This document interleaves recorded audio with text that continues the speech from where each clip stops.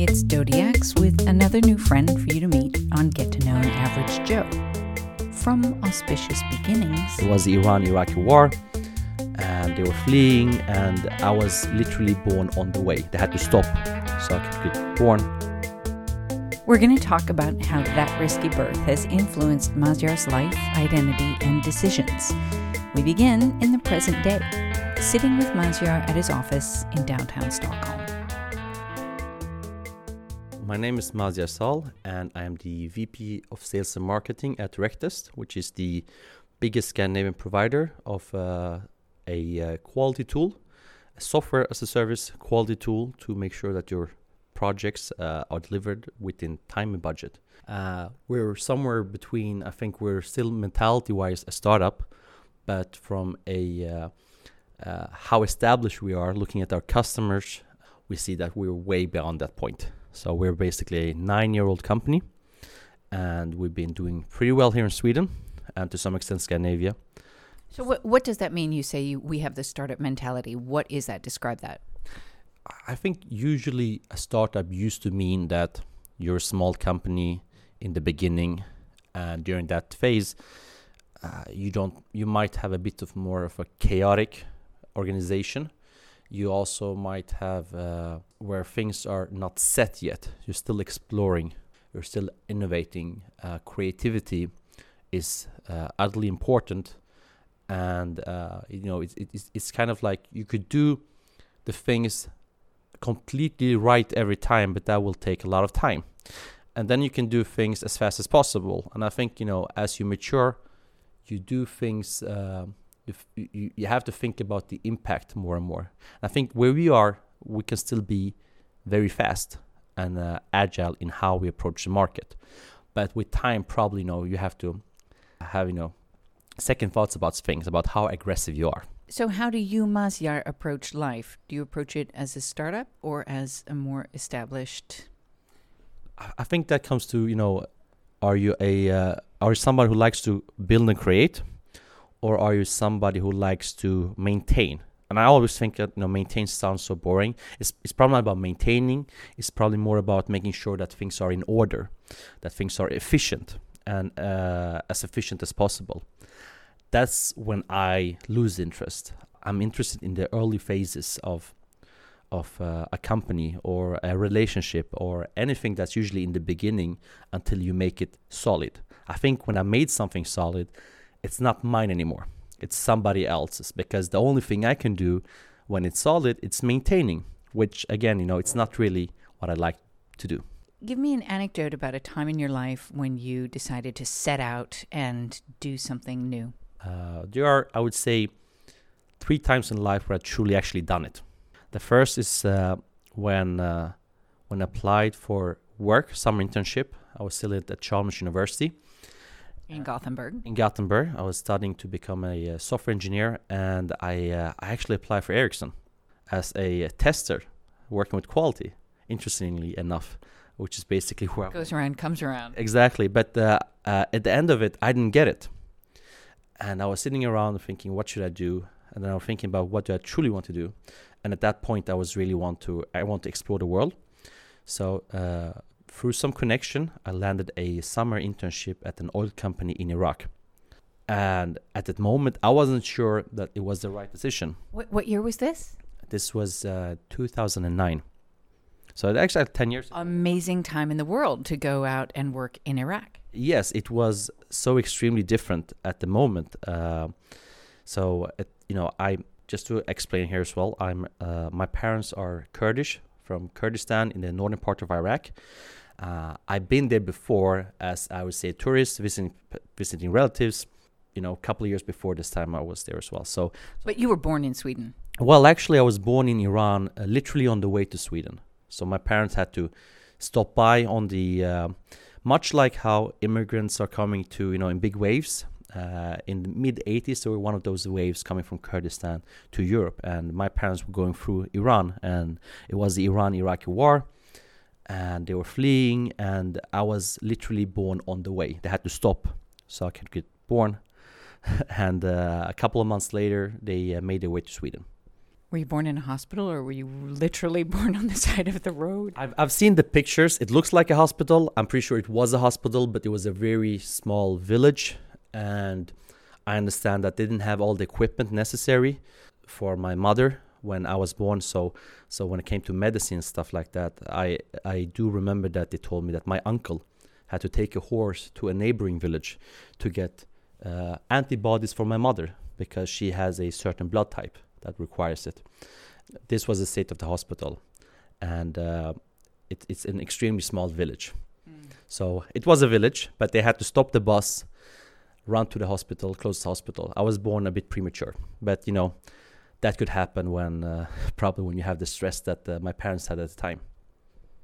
Quite. So do you feel like do you have a particular responsibility in life because you had such an auspicious beginning, or did your parents think that you were a miracle child, or how did that color your childhood, such a dramatic birth?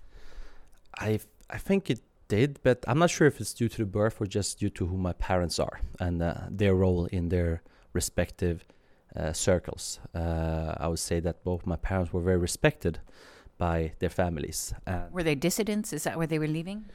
Well, at a time, you have to understand that the regime in Iraq, they were not very Kurd friendly. They were oppressing people, and I believe that my dad had to either join the military of the oppressor. It would almost be like a Jewish soldier in the German army in Second World War. Some had to do it. But that it just didn't go well, right? Also, they were looking around. They were intellectuals. They were studying universities, and they felt that they would have a better chance of life outside of Iraq. So that's why they fled, and they were the first to flee in their respective families. So it was a bit uncharted land. Somehow they made it to Sweden. Was not planned. The only plan was get out, I think, from the way I understand it, and somehow they made it to Sweden. But so I want to talk about this a bit more, because then with the current situation with refugees and world politics, how do you relate to what is happening around the world? I mean, the Guatemalans who are coming through Mexico, the Syrians, everywhere you look, that situation is playing over and over again. It's I would say it's impossible not to think about it, because actually in my case some of these are actually my relatives. At some point it was even me and my family, but to be honest, it's not like I recollect that from that time. As far as I know, I've always been in Sweden, but looking at them, I understand what they're going through. I also understand that it's not easy. I live in Sweden. And we also have to remember that, from my point of view, my perspective is that the government of Sweden's primary responsibility is to the Swedish citizens. And whatever they do and whatever the kind of impact they do, it has to, in a democracy, you have to basically agree on the decisions you take. And I think today when I see it, it's it doesn't go hand in hand.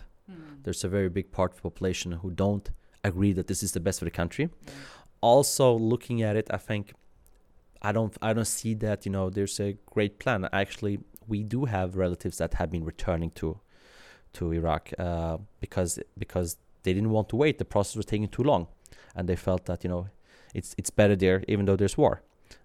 This has happened a couple of times, but I don't think it's an easy topic to discuss. To say what's right or wrong.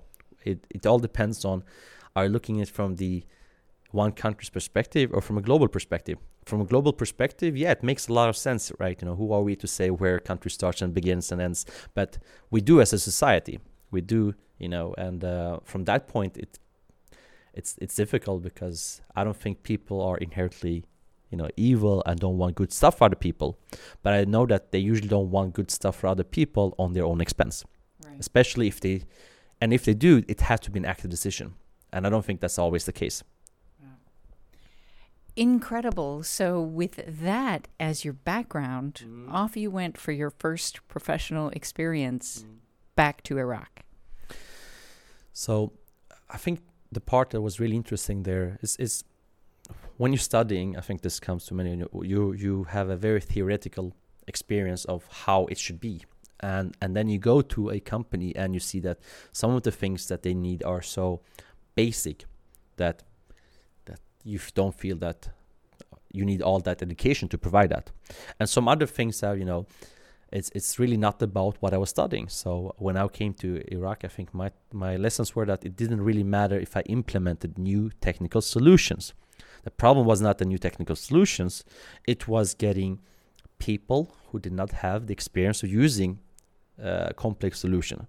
And not only people, the people I was working were Arabs, it was Kurds, Turkish people, and Americans. It was a very mixed group. Yeah, quite a cultural mixed bag. Yeah, it was. And but in the end it worked, and I realized there's always a human factor in making sure that an IT project is successful, which is really what I was working with there, an IT project. From personal point of view, I think what I usually say is that I always thought I was Swedish. No, sorry, I always thought I was Kurdish until I started working with my own people, and then I realized I'm not as Kurdish as I would like to think. Initially, I thought that these people were crazy. I was like, how can they be like this? How can they resonate like that? It didn't make any sense to me. How could they be late? There's a lot of things. Yeah, give me an for instance. I think it probably has to do with more things that I didn't think about. So I didn't think about that Swedish people really likes to plan things, and when they do, they're very specific. So going there and saying, when will this be finished? And I'll be like, Monday at 9, let's have a meeting then. And they say, Inshallah, And I was like, okay, if God will, of course, But from their point of view, it was 2 weeks from now. It felt like, I truly understand later, is that they meant that 2 weeks is such a long time in the future that nobody can know what happens. So let's just take things as they come. It wasn't that they didn't want to do the things, but planning so much in advance, a couple of weeks, it just felt, from their point of view, I'm pretty sure they were thinking they were planning, but from my Swedish point of view, that's not planning. So it was a lot of small things. It was about politics as well. Like things were much more top heavy in decision making, while in Sweden it's a bit more distributed. Right. Also, we love consensus. Also, I would say power distance. It was really clear in the organization that there were a hierarchy. Like, it was obvious, as I'm not sure if we made this clear, but me and you, we worked together at Ericsson. At Ericsson, exactly, and there we met somebody like the CEO, Hans Westberg. Just you waved at him and say hello, how are you? How was the weekend? And he has responded like, you knew he was the CEO, but he was very friendly. I would say that you didn't feel a power distance, while in Iraq you felt a strong power distance. So there were these things, and in the end, what I realized was that it's not that they're crazy or stupid for that matter. Just to be frank, that was what I was thinking. It was more that they have other values that I didn't share with them in how to, what's important, how to act, all of these things. And rather than looking at them and saying that, they're beneath me or they're different, it's just, they're different. What did you have in common with them? Well, I think what I do have common with them is definitely my how I look, that and why I raise that is because when you grow up in a country like this and you look different, that's what you see, that's what people see. So that's because you see that all the time, you don't see the content of your and your peers' brain all the time, you don't really know. For the audience who's listening, you have light eyes, you just have dark eyebrows and dark hair, and you didn't have a beard when you were in school, I guess.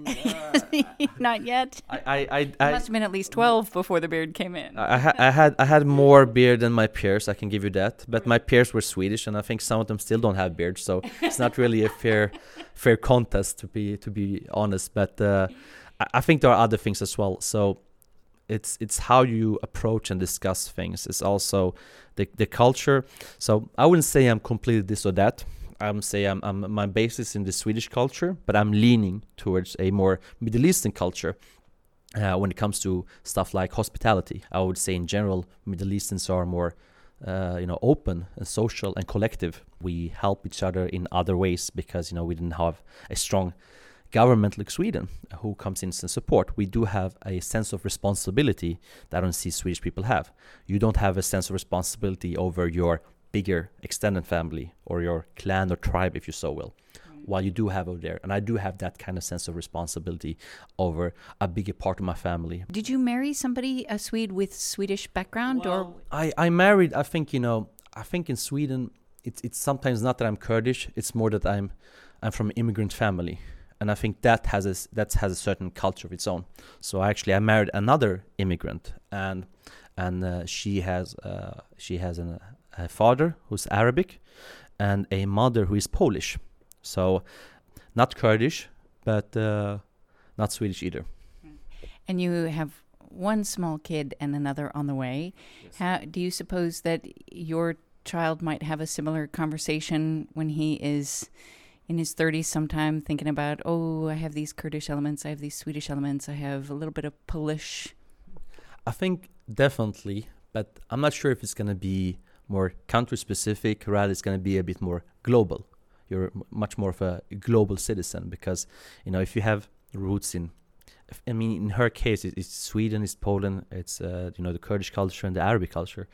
It's a lot, and I think the lines between these cultures, they get blurry sometimes, and also sometimes they go straight against each other. So I'm not really sure what we will have, but it will mainly be Swedish, whether we like it or not. Right. Okay, so we were talking about big decisions in your life, and we started talking about when you were at Chalmers in Gothenburg, and off you went for your first work experience in northern Iraq. And what were some of the other big decisions in life? One really big decision that, and when I say big decision, I mean also hard decision. Because for me, a big decision was to start working at Ericsson, but that was not a hard decision, because Ericsson was offering me a very, very great deal. So that wasn't hard per se. The hard part was to leave all of that after 6.5 years. That was very difficult, because during that time I built something. I felt that I'm building something, a network, a understanding in the area, colleagues, you have relations, and you have a sense of, what's normal. But usually what people don't tell you is that, you can be frustrated in your box, but you're usually happy. You're usually kind of satisfied. It's so familiar there. Yeah. You only realize how happy and satisfied you were when you actually leave that box. At the same time, you realize that you do have to leave that box, because that box isn't what it used to. It doesn't fit you like it should, and you feel that in some ways you're outgrowing it. So you know that you have to take that decision. You also know that, when you're actually taking a decision, you can't really place it, but you don't really feel comfortable. You don't feel home. I don't really know how else to describe it, but I had a long period after Ericsson where I was doing the things I knew I wanted to do. I was happy doing them, but I didn't feel calm or safe in the way I did when I was actually at Ericsson. And I think that's because change and stress manifests in the body in ways that sometimes we don't expect. And I would say it took about a year before I started to become comfortable again. Because you went straight from Ericsson, which is an established company with 140-some-year history, to a small startup, which isn't this particular startup where we're sitting today, but it was a different. So maybe you felt that safety net had gone. So it's probably due to some safety net. Funny thing is, I always saw myself as someone above safety nets, somebody that as long as I do well and I work well, people would like to work with me, and it wouldn't be difficult for me to get hired. That wasn't necessarily the problem. The problem was that I didn't want to get hired at a lot of the places, because I knew what I wanted, but I had a hard time finding it. But I realized that before I can find it, I just have to do something within that area. And that area became a small startup sitting at SUP 46. That stands for Startup Sweden 46. They sit in Regeringsgatan. It's kind of, I'm not sure if it's an incubator, but it's more of a hub for startups. And 46 being the country code of Sweden. So exactly. And it was a nice environment, but it was very stark contrast from where I came from. We were basically 4 people, 2 in Gothenburg, 2 in Stockholm, working on a product that didn't yet fit the market, and we were exploring if this has a good product market fit. And I think the reason why I accepted that that way forward comes back to the CEO I'm working for right now. Because before, when I was at Ericsson, a good tip he had for me that sometimes in life, in order to go forward, you have to be willing to go backwards. And do you reflect that you're here in this software company that is focused on quality testing, that the first job you sought had to do with quality testing? Do you feel like, maybe young Magyar knew something that today's Magyar didn't quite realize? It's funny when you think about it like that, but I don't think it was that. I think it was more due to that, I want to work in tech, and Ericsson is the biggest, most famous tech company, especially at the time. I mean, today we have Spotify and other kind of companies, but at a time it was the most established, biggest company, and we had good relationship from Chalmers with Ericsson. So I thought, I should apply there, and the job that just happened to be there when I applied was a job for quality management and testing. So it's coincidence, not fate. It's definitely coincidence, but I think, if you open a life, you'll have a lot of coincidence as well. Do you believe in fate? No, I don't. Okay. I am. I probably, I had a very my upbringing. It's we were not a very religious or superstitious family. My parents were always very clear on that. We believe in science. We believe in what we can understand. We believe in what we can measure and prove, and we don't believe in fairy tales. All right. Given a day, any day, could be a vacation day, could be a day at work, it could be a weekday, could be a weekend. What are the ingredients of a fantastic day for Magyar? Yeah, I think a fantastic day for me is the day you reap the benefits of your hard work. Those are the good days. Those are days when we close new customers. Those are days when my daughter have learned something from working with her and talking to her. It's the days when people show you love because you have showed them love. I think for me those are great days. That makes me happy.